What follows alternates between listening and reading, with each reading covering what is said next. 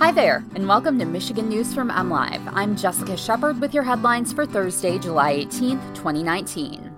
Today, an excessive heat warning is in effect for 28 Michigan counties. Hundreds show up to the memorial service of a veteran with no living relatives, and marijuana use is not allowed at Faster Horses. An excessive heat warning is in effect through 8 p.m. Saturday for the southern third of Lower Michigan. The excessive heat warning includes a line from Grand Rapids to Flint and all points south into Ohio, Indiana, and Illinois.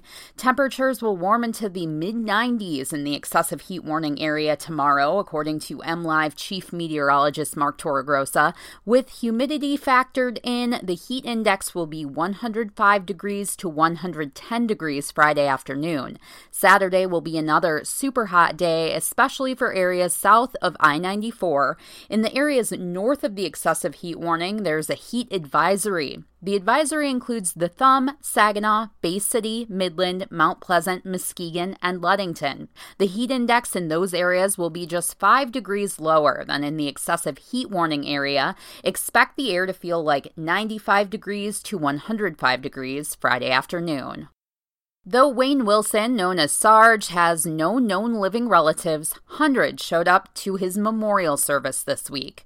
Wilson, a Vietnam War veteran, died during heart surgery in May. On Wednesday, July 17th, Wilson received proper military honors at the graveside service at Silverbrook Cemetery in Niles.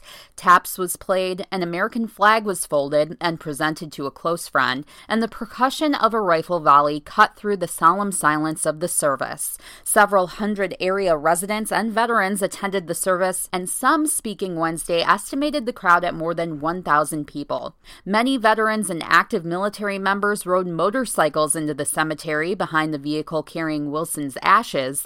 Wayne's story does not end today, Niles Mayor Nick Shelton said to the crowd. Wayne Wilson, whether he knew it or not, was a hero. His legacy will live on.